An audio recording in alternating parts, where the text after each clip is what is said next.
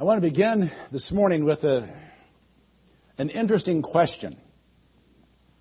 What do you do with a dead Savior?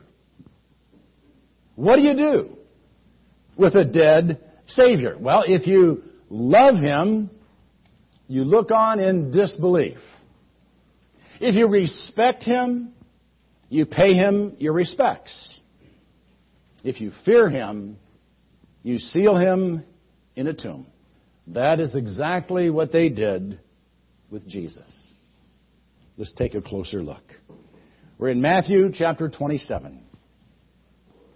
And many women were looking on from a distance who had followed Jesus from Galilee, ministering to Him, among whom was Mary Magdalene, along with Mary, the mother of James and Joseph, and the mother of the sons of Zebedee. And then after the body was removed from the cross and placed in a tomb, we read, and Mary Magdalene was there, and the other Mary, sitting opposite the grave. So who were these women, and why were they there? Well, Matthew tells us that they were the women who followed Jesus from Galilee, ministering to Him. And Luke tells us more about this band of women in the 8th chapter. And it came about soon afterwards that He began going about from one city and village to another, proclaiming and preaching the kingdom of God. And the 12 were with Him, and also some women who had been healed of evil spirits and sicknesses. Mary, who was called Magdalene, from whom 7 demons had gone out, and Joanna, the wife of Chuza, Herod's steward, and Susanna, and many others who were contributing to their support out of their private means. Now, these weren't groupies. They were supporters.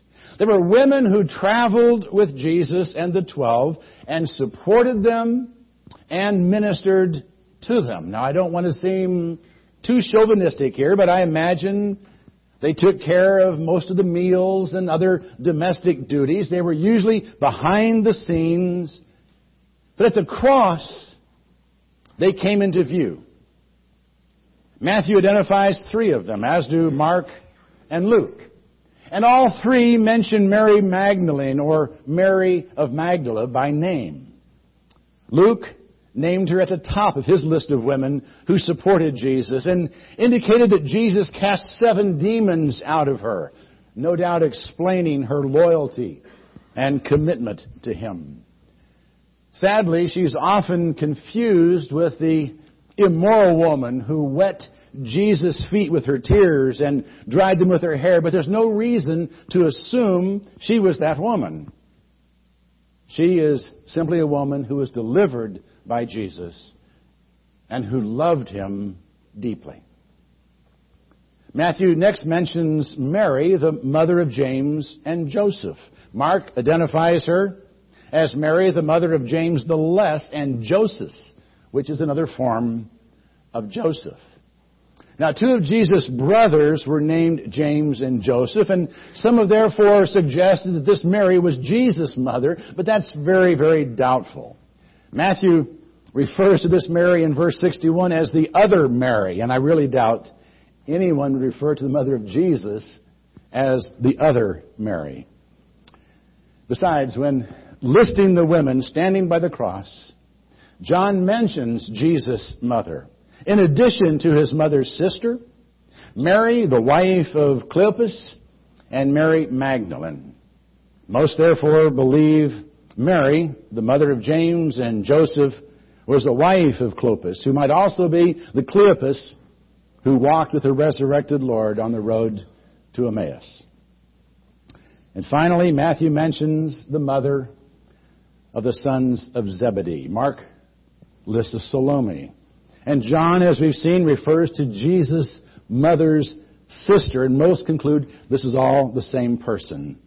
The Salome was Mary's sister and the mother of James and John, the sons of Zebedee, making them, of course, Jesus' cousins. You know, I can't help but wonder what she thought as she saw Jesus on the cross, flanked by criminals on either side. Because if you recall, she had requested that her sons be on the right and left of Jesus in His kingdom. These are the women who are mentioned. But there are others.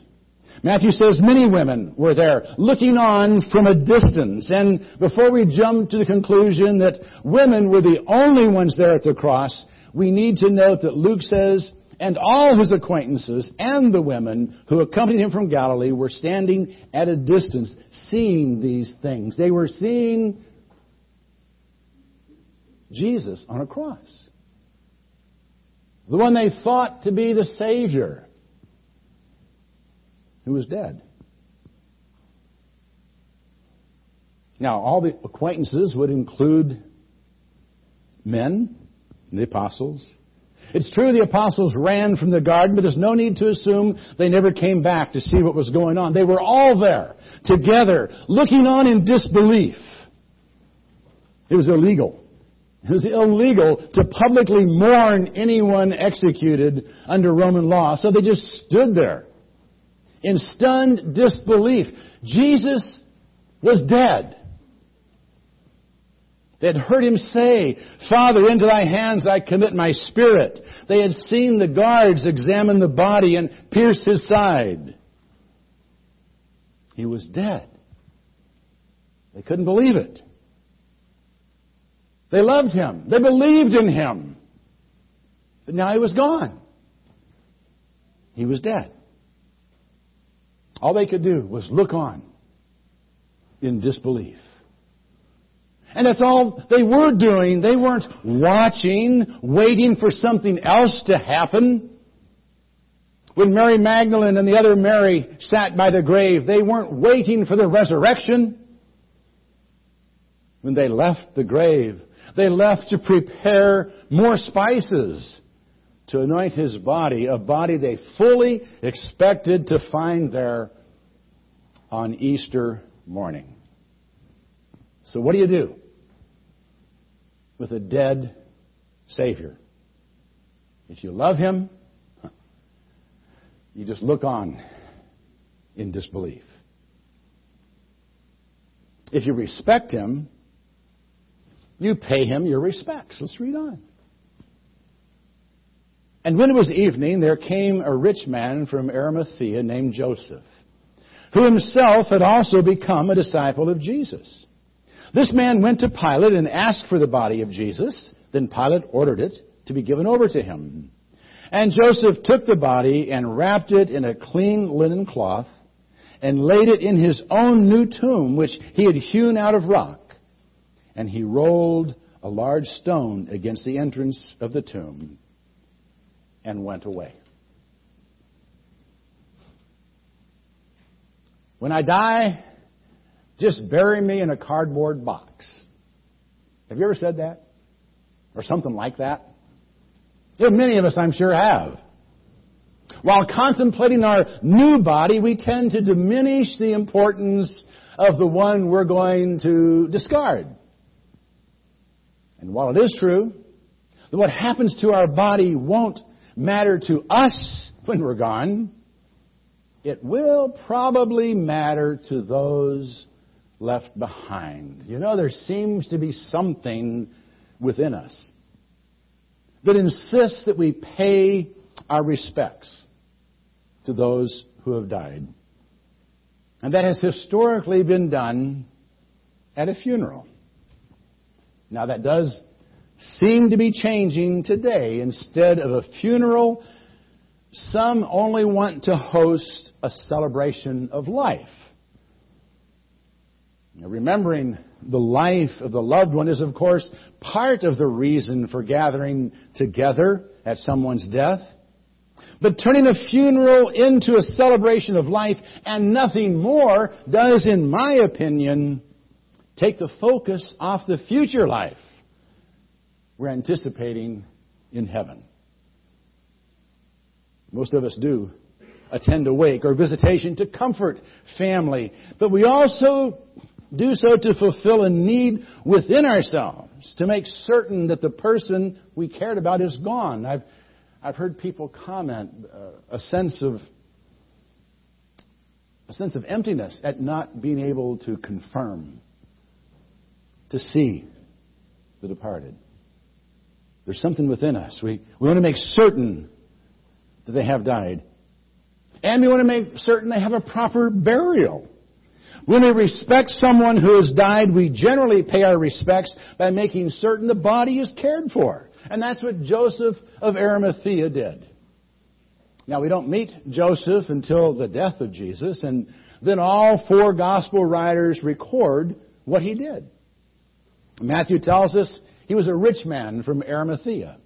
We're not sure where that was, but Luke says it was a city of the Jews. And he tells us that he was a member of the council, the Jewish Sanhedrin.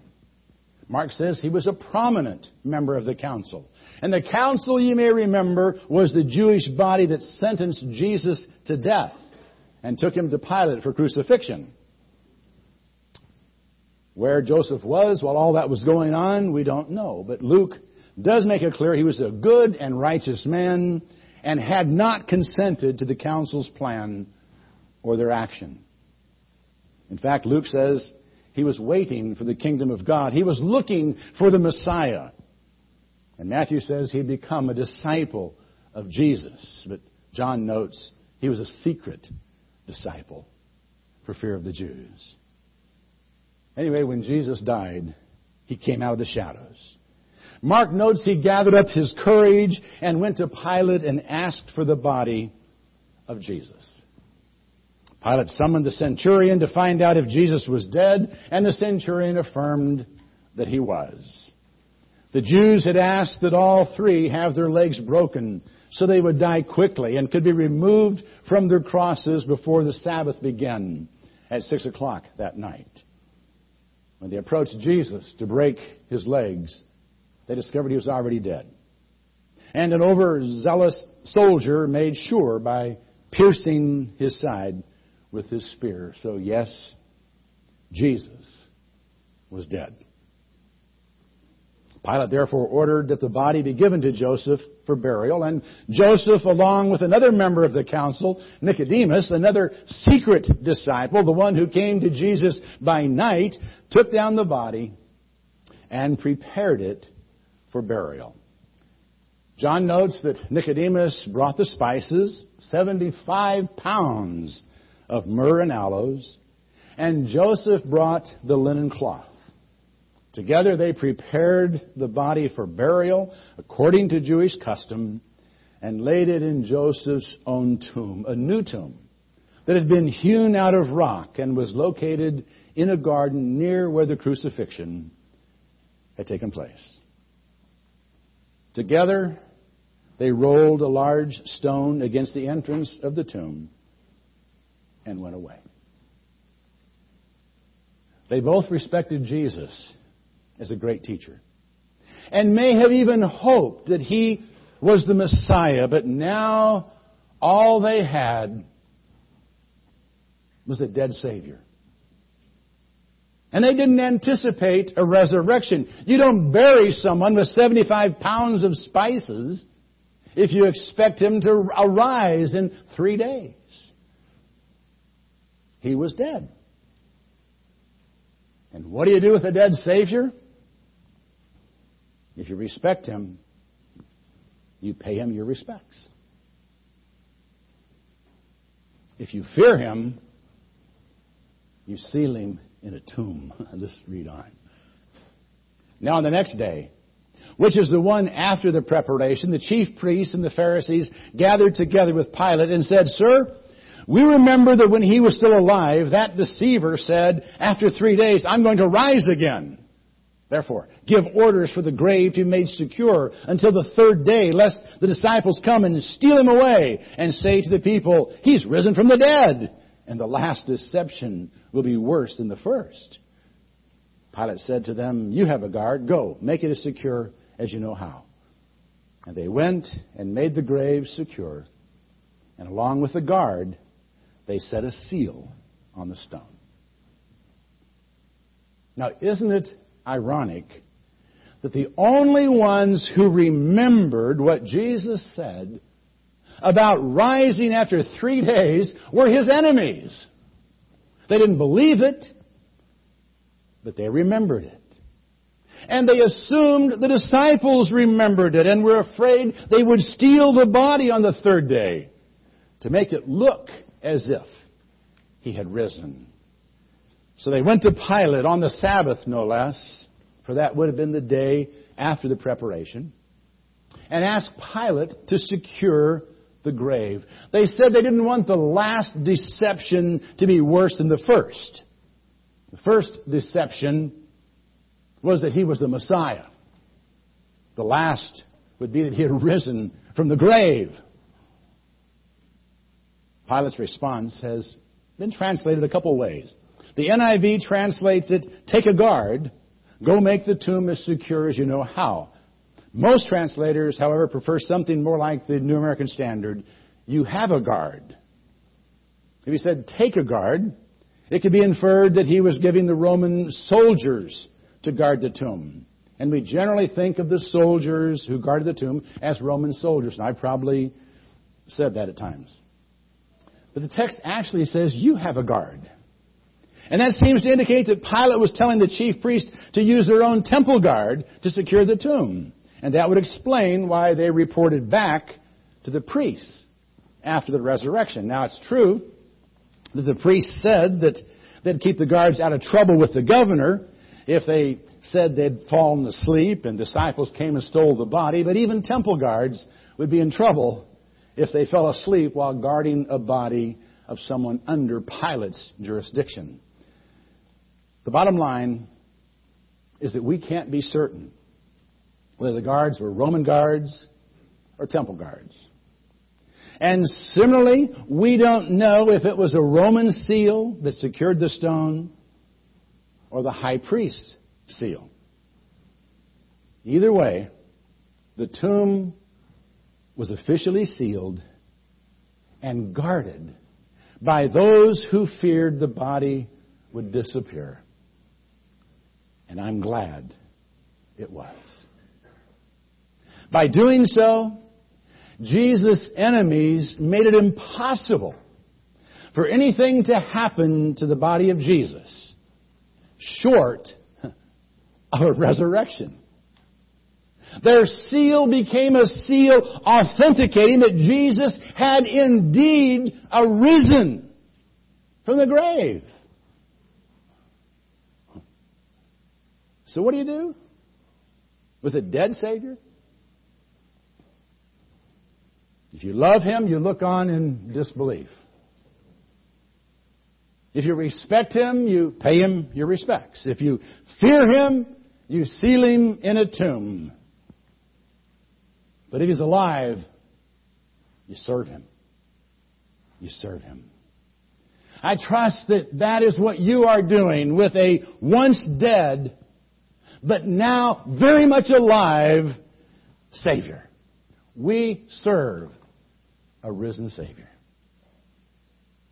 Let's celebrate that fact together this morning, and let's never forget it.